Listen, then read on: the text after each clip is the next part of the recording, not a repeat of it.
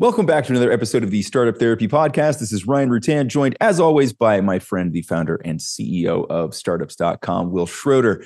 Will, we talk a lot about the importance of the founder in the startup. At the early stages, the founder is the startup. There really isn't any difference because it's just an idea and it's your idea as the founder. As we get further along in the startup, things happen. We may want to spend less time on it or no time on it. Lots of things happen, right? One of these questions that comes up, and I think this becomes more apparent how important the founder is to the startup when we start to think about, can we replace the founder, right? Have you ever tried to replace yourself, Will? Daily for 30 years. I didn't think you were in on that conversation, man. Okay. I don't even need to monitor that Slack chat. I'd be all for it. It speaks for itself. I tell you what, I've been trying to backfill myself across different companies for as long as I can remember, and it never, ever works. And here's the crazy thing, just a little spoiler alert. Nearly every time that I did it, I hired somebody that was clearly better than me. If I go back in time and say, oh, that person was inferior. Actually, you know what? I'll kick it off this way. I'll give you the greatest example. I mentioned this from time to time. In the last company that I did, Subscribe.com, my co-founder was Jamie Siminoff, who's the founder of Ring, and has had an incredible career since then. After we sold it, Jamie came back to me and he said, you know what? I will never do that again. And I was like, well, what? He said, I will never work on someone else's idea again because it was my idea. And I told him about it and I kind of recruited him to kind of come do it with me along with my friend Josh. And I welded it together. And he was like, I never want to be pitching and be passionate about someone else's child. Right. And I got it. He didn't have to explain it to me at all. I was a little surprised to hear him say it, but I totally understood. What he's saying is, even as a founder, he can't replicate my passion. Right. He has his own passion, clearly. Right. He's clearly qualified, but it was my baby. Right. And he's trying to raise my baby. And it's not the same thing. Clearly qualified, not as thin. So I think that's what we're going to talk about today. We're going to talk about, everybody thinks, founders, that I'm going to be able to backfill myself. I'm going to be able to put someone else in my spot. And on paper, it kind of makes sense. In a lot of cases, you're like, literally anybody's more qualified. I'm so unqualified. If anyone says yes, we've just leveled up. And I'm here to tell you, and we can talk through it. Here's why it generally doesn't work. And it's not for any of the reasons you think. Yeah, for sure. Because I think, again, I think that a lot of the reasons we think, right? The reasons founders think this can happen is like, I'm worn out. I just need somebody with fresh legs to come in and run. Legs. I'm underqualified. I'm good from the zero to, right? Yeah, exactly. I don't have what it takes to, I've never scaled anything beyond this point before. You'd also never scaled anything to that point before, but we'll hold that aside for now. There's all of these kind of the common reasons that we hear for the why. But I think, to your point, let's dig in and talk about the why it doesn't work. We understand some of the motivations behind them. We can dig into that more later, but let's talk about some of the why it doesn't work. It doesn't work because we think we're backfilling the wrong thing. Okay. So let's kind of put a fork in the road to start. Let's say that we've got a CEO or whatever the leading title is, and we've got a founder. And often they're the same person just by virtue of circumstance, but it's not necessarily the same job or the same DNA. And I saw two totally different things. I saw one like corporate raider in a suit and a tie, and then somebody in a hoodie. So I saw two very different people, but okay, fair. It's funny. Jason Fried from Basecamp 37 Signals brought this up in a post a while back. And he said something to the effect of, the CEO can never be this founder and the founder can never be the CEO. They're two totally different jobs. And of course, he kind of stirred the pot a little bit. And I said, I don't disagree. Now, of course, we're making broad generalizations, as if no CEO could have founder tendencies or vice versa, right? That's just silly. It's not a one size fits all. We're saying more often than not, the reason it's not the same job is because there are eccentricities to both of those roles that are unique. Now, here's what I think.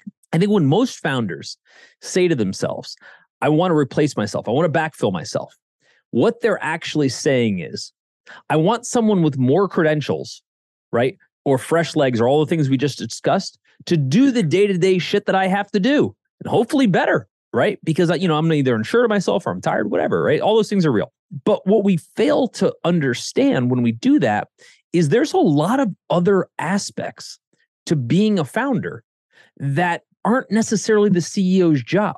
And I think we should talk about those. Like you were mentioning, let's talk about the things that you aren't going to backfill almost no matter how hard you try. I'd say the first one is around passion. Sure. think of, Ryan, I love to hear your feedback on this. Take Tim Cook of Apple and Steve Jobs, both extraordinary at their jobs, right? Very much a founder and a CEO. Where do you see those deltas?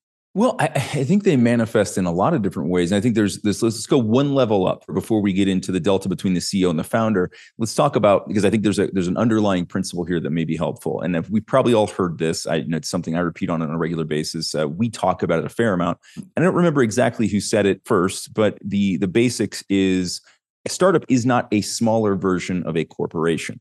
Right. And I think within that, when we start to understand some of the reasons why that's true and the reasons that those two things are very different, that a startup has to grow differently, has to behave differently, has to operate differently than a corporation does and a large company does, that we start to understand some of the differences between how a CEO does things and what their motivations are, why they do things and what the required skill sets are, and why a founder is so different. And I think that those things would be kind of clearly manifested in the difference that you were talking about between Cook and Jobs. Yeah. Well, I tell you what, I went through this a long time ago, back in the days of yore, when we were running the ad agency. The agency got up to, at the time, was maybe 200 people. Enough people that it was starting to show that I had no idea what I was doing. And so I was trying to find my replacement as the CEO. And at the time, Ryan, I was probably 24, 25, not that old. And I had no schooling experience. I only went to a couple of years of college. I had no business experience. All I learned on that job at that time, just figuring it out as I go. So I was under no pretense that I was the guy by any stretch. If anything, I was like, how quickly can we get a qualified person to do this so I can stop terrifying myself? So we sit down, executive leadership comes to the conclusion, let's go find a CEO to replace me. Cool, awesome. We interview some people, we find the perfect person, right? Amazing pedigree, great disposition, good engagement, all those things. Check, right? Amazing. And so we hire him. And this is the best part. The reason we thought he would be such a great senior leader was because he was about to turn 38. And we thought he was the oldest man alive. Yeah. When that qualifies as a senior leadership, and not that you can't be a senior leader by the time you're 38. No. But basing it on that alone, I think is hysterical. The reverence was hilarious because you're like, man, this guy's senior leadership. We look back now and I think it's hilarious, right? But I've heard he has gray hair. He did have gray hair. He had, he had the frosted sides, and I was like, he's got it all figured out. Yeah. And I was so naive. There's no other way the only term for it is naive. I was so naive that I literally thought that if you had been in business, air quotes, in business for a long time and you had gray hair, that you must be a professional. No idea what any of this meant. You get one new gray hair with every properly executed decision, right? Isn't that how that goes? Right. So guy starts, right? And everything's going well for a second, but we're in the agency business. And the CEO has to go on lots of pitches, right? And so we go on this pitch. And this is the first time he's leading the pitch. And normally I led the pitch because among other things that I would just naturally do, I loved to pitch. I was just an extrovert. Most importantly, I was really passionate about what we do. Freakishly, you'd have to shut me up, right? This guy was not. He was hired gun. He came in there and gave the most boring presentation I've ever seen, devoid of all passion of anything. He was, who's Ben Bueller guy? Oh, geez, Ben, come on. We know this. Will. We're old enough that we should remember this, but we're old enough that we can't. Someone in the audience is like, you idiots. It's not even Ben. Anyway. It is Ben. It's not Stiller. It'll come to me. It was exactly that level of delivery. And at first I was like, well, maybe this guy's just not have a lot of experience pitching. And then I thought about it. I looked at, back in his career, he's pitched a ton. He just doesn't have any passion. He doesn't give a shit about what we do. Right? He just doesn't. And so then fast forward a bit, we're in company meetings, and we're sitting down with the company, and we're a young, very quickly growing company. And so lots of new people, which means a lot of people to rally, a lot of people to get fired up, right? You just got here. Let's get you fired up, blah, blah.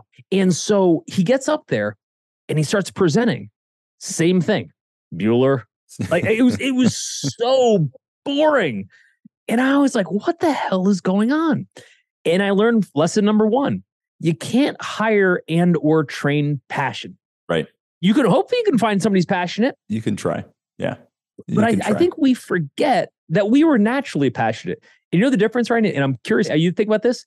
It's the way we're passionate about our kids, but the nanny, not so much. Not so much. Well, but so this is interesting, right? Because you can also hire for passion. You can hire passionate people. And we see this happen. You're like, oh, they are passionate. They're passionate. They might be passionate about something, but there's a big difference between being passionate about not just the mission, not just the vision, but passionate about everything that it's taken to get to that point until then, right? Which includes the late nights, even just coming up with the idea, whatever struggles it was that led you to decide to want to start this versus anything else. And so I think that, you can find passionate people, but the specificity of a founder's passion is 100%. Right? It's 100%. It's natural. And the passion comes from the business, right? It's not for the business. It's from the business. It's from the thing that you started. And so exactly. I think that's the huge challenge, right? You can find somebody who's passionate. You might even find somebody who's mission passionate or team passionate or whatever it is, product passionate, audience passionate. It's still not going to have that same creationary aspect. It comes from when you build something from the ground up. That's all of it, right? All of your passion is tied up in having done all those things, not just caring about them, but having been there and lived through it. It's funny. It occurs to me that there's a lot to be said for the fact that when we go to replace ourselves, that we have to change the title. You don't hire another founder.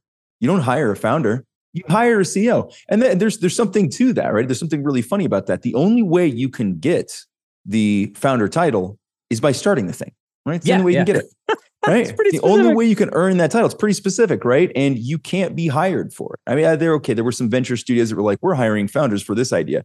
Those all worked out really well. I've heard exactly 0 successes where they're like, we'll just match founders up with great ideas.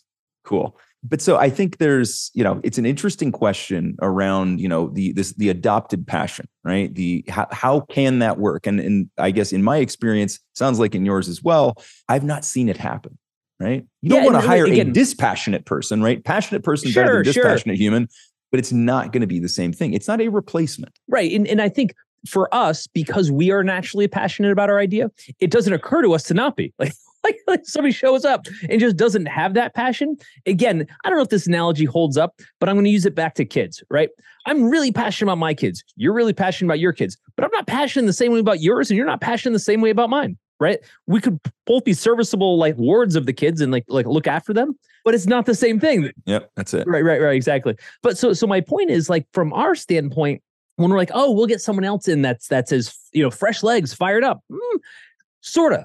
Right? Yeah. They'll be fired up about the mechanics of the business, but the true DNA or what makes the startup special, right? Makes the culture special, all those things, that comes from the passion we have. The cool thing about our job, Brian, many cool things, but one of them is we get to work with people that no matter how crazy their idea, and I don't mean crazy in a bad way, crazy. They are passionate about it. Yeah. I meet 0 dispassionate people in my line of work, right? I meet a bunch of crazy people, and I mean crazy in a good way, right? But I do not meet dispassionate people. If you're dispassionate, you are not in this business, right? No, not for long.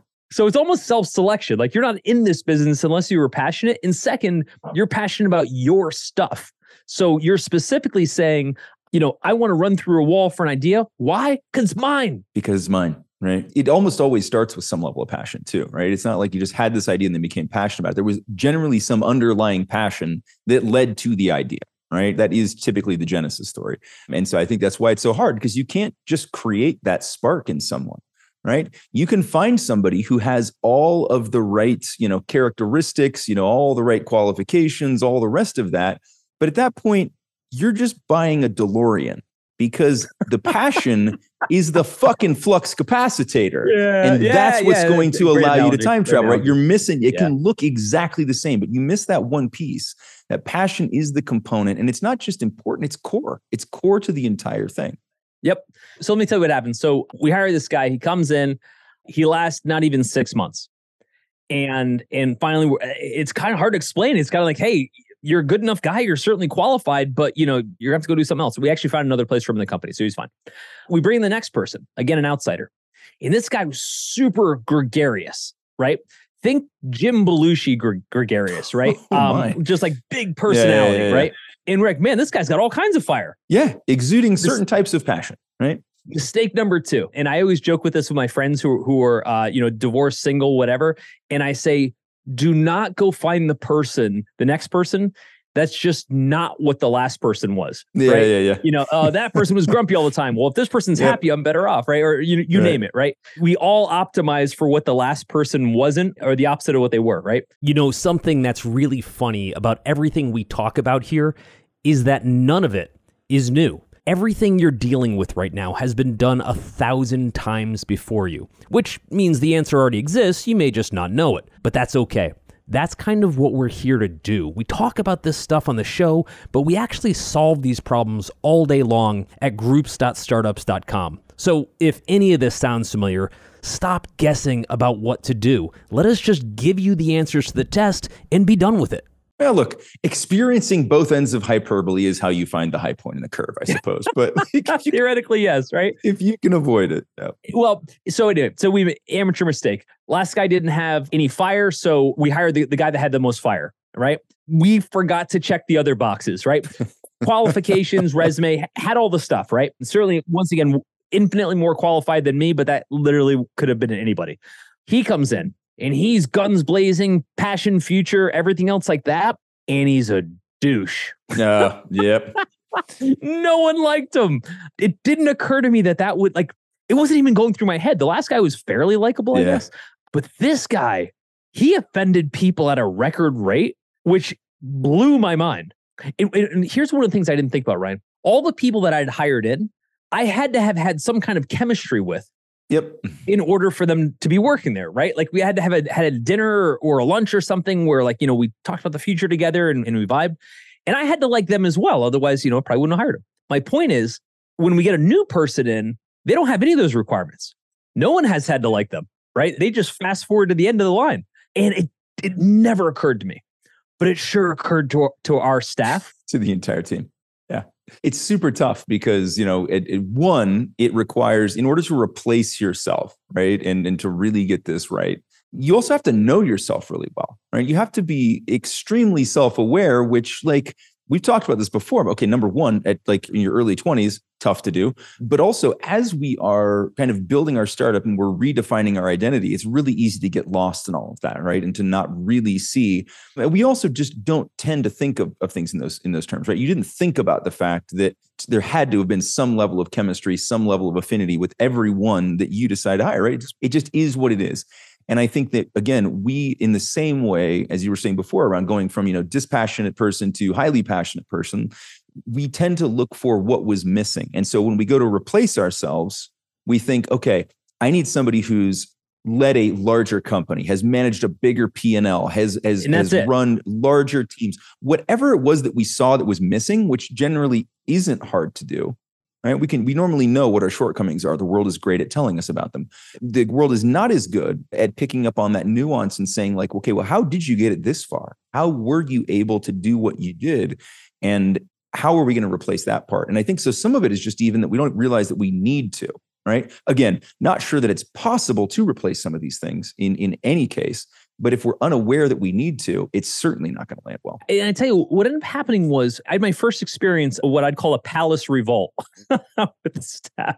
Those are fun. We're I kid you not, I think I sat across from no less than 40 people one-on-one in the course of a week that were get this guy out of here. I was what the hell just happened? Oh, man. I thought I did everything right. I still remember the first time I heard 4 words. And I didn't know to fear them at the time, but I've since learned. We called a meeting. I thought I was the one that called the meetings. Yeah, not in this case, Ryan. Oh man. No, it's called an intervention. Yep. Yeah. So everybody comes to me and they're like, look, yeah, we get it. The guy, he pitches well. Actually, he's fiery as hell. He's going to close a lot of business for us, which matters in an ad agency. But he's kind of a dick. And no one that worked there would have given you a different opinion. That wasn't a one-sided opinion. And mind you, I wanted out because my idea was, hey, I did the hard part or what I perceived to be the hard part. I'm definitely not qualified for this next part. That's what part of makes this so tough, isn't it? Is that you want it so badly that you want to make it work. And especially now you're on round 2. So you're like, please, this time, let this be the one. Let me get out of here. Let me go do whatever else it is I wanted to do. And it just puts massive blinders on. So I want to point out, though, there is often another side to this hiring, to this backfill that I have seen, and I was mindful of it myself, which is this idea, whether you intend it to be or not, that you also kind of sabotage the new person coming in, right? Now, again, hear me out on this. Yeah. Because you want everybody to remember that you are better, right? Yeah. Right? Yep. And there's a thing there. And I kept thinking, is that what I'm doing? Like, am I sabotaging? And I don't think I was. I don't think I was, but hell if I know, right? I said, man, at 24, I would have been surprised if anybody had the maturity not to do at least some of that. Again, unintentionally, right? You're not trying to like sandbag, but like, you're so tied up in this, right? Our egos are tied up in all of this. Yes. When the identity becomes the startup, even as on the way out, we still want to feel good about what we did while we were there. We want to still feel important, especially on the way out, because we're like, this is it. This is my last impression. How am I going to leave a mark? Well, okay, so play that out. So 40 people come to me in the course of a week. And what are they essentially saying? This guy's a jerk. We liked you so much better, right? Awesome. That makes me feel great. Sweet. It does nothing for me. It actually it's taking me the polar opposite of direction. I'm trying to walk out the door. You're saying come back in the door, right? And once again, I get pulled in, right? And everyone's like, oh, Will, we're glad you're back in this. And I'm like, oh, I'm kind of back in this, but like, I kind of don't want to be here. Right. I'm kind of back in. I'm definitely not glad. Yeah. Well, and look, to be fair, I didn't like that job. Once the company got to a certain size, a lot of people don't understand this. It's a different job. Right? You are a politician. You are a therapist. You are a parent. You're not really the person that runs around and does the things that you used to do, which for me is creating. And I don't think people get that. And I got it quickly. I walked in one day, Ryan, and I was like, you know what? I don't want to be here. It's a great company. I'm well compensated. I own the company, all those things, right? It's not that. I don't like this job. I don't like the job of just I'm in meetings about upcoming meetings. Like, this sucks. Not what I want to do at all. But there's a whole other archetype of folks that are great at that. They can't wait to schedule meetings for upcoming meetings, right? They've probably scheduled a meeting for the upcoming meeting. And I'm like, they're called CEOs. Yeah. And that's what the job calls for now. Anyway, my point is, on the one hand, yes, it felt good. I can't lie that people wanted me to be there. On the other hand, it felt frustrating because I was like, how do I get out of this? So we go back to the well again. Okay. Third time out, we hire somebody internally. And I would say overall, it did end up working. Okay. She was awesome. She ended up, I think she's still there. That was 20 years ago. Yeah. She's still there, or she moved on to a sister company. Anyway, my point is, what I saw the third time around, we backfilled somebody, is on paper, she worked. Everybody liked her. She was great. Right. And again, I felt very strongly about putting her in the role, and I felt she deserved it. But what I noticed, and I wouldn't have picked up on this because I was so distracted by all the other things the last two times, our incentives were not the same. She had financial incentives, right? But there's a different piece. There's a different piece to say, hey, let's do this tweak to our culture because it'll just make it a cooler culture. Or let's spend more time on this product, even though we're not going to make any money on it, because it's just a better product. Or Ryan, what you and I are doing right now, let's make a podcast that makes us no money, right? And maybe acquires customers, maybe doesn't. It does, by the way, but like we didn't know that, and we're years into it before that even manifests. Just because it was supposed to be done, because we had a message that we felt like we wanted to talk about, regardless of whether it ever became viable for us. That you can't hire for. Just that instinct of incentive of what should be just because it should be. Right. It is literally hardwired into us, right? As the founder, right? The incentives are hardwired into us. And we do these things because they're what to do to build a good company based on the passion, the vision, the alignment with the values, all of those things that are, again, are inherent to us because that's where it all came from, right? It all came from us in the first place. Trying to find a coupler, right? That somehow then connects all of those incentives to a third party, regardless of how good they are as an operator, as a human, as a whatever, is just really, really difficult, right? It's like, there's a reason we don't do brain transplants, right? Too many damn connections. Well, yeah, we'll get there. Too many connections, right? There's too many things that need to be recalibrated and connected to make that work. And I feel like that's kind of the same situation here, with even just within something as simple as it seems, like the incentives. And again, like, we're not talking about just comp.